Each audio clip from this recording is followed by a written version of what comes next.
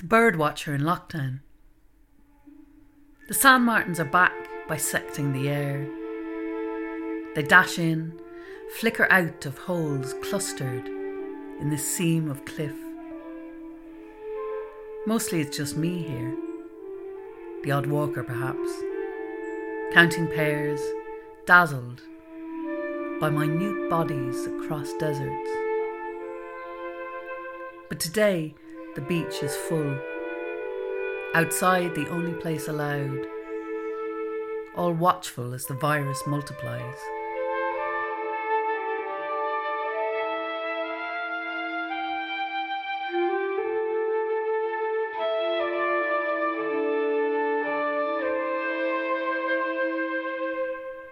The birds may be better off without us, my mother said, before the care home shut.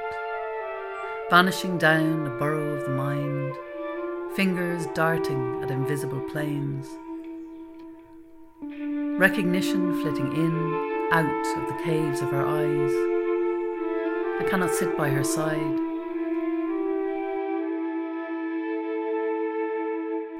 I want to walk inland among tall trees. At dawn, a chorus of absent song swells.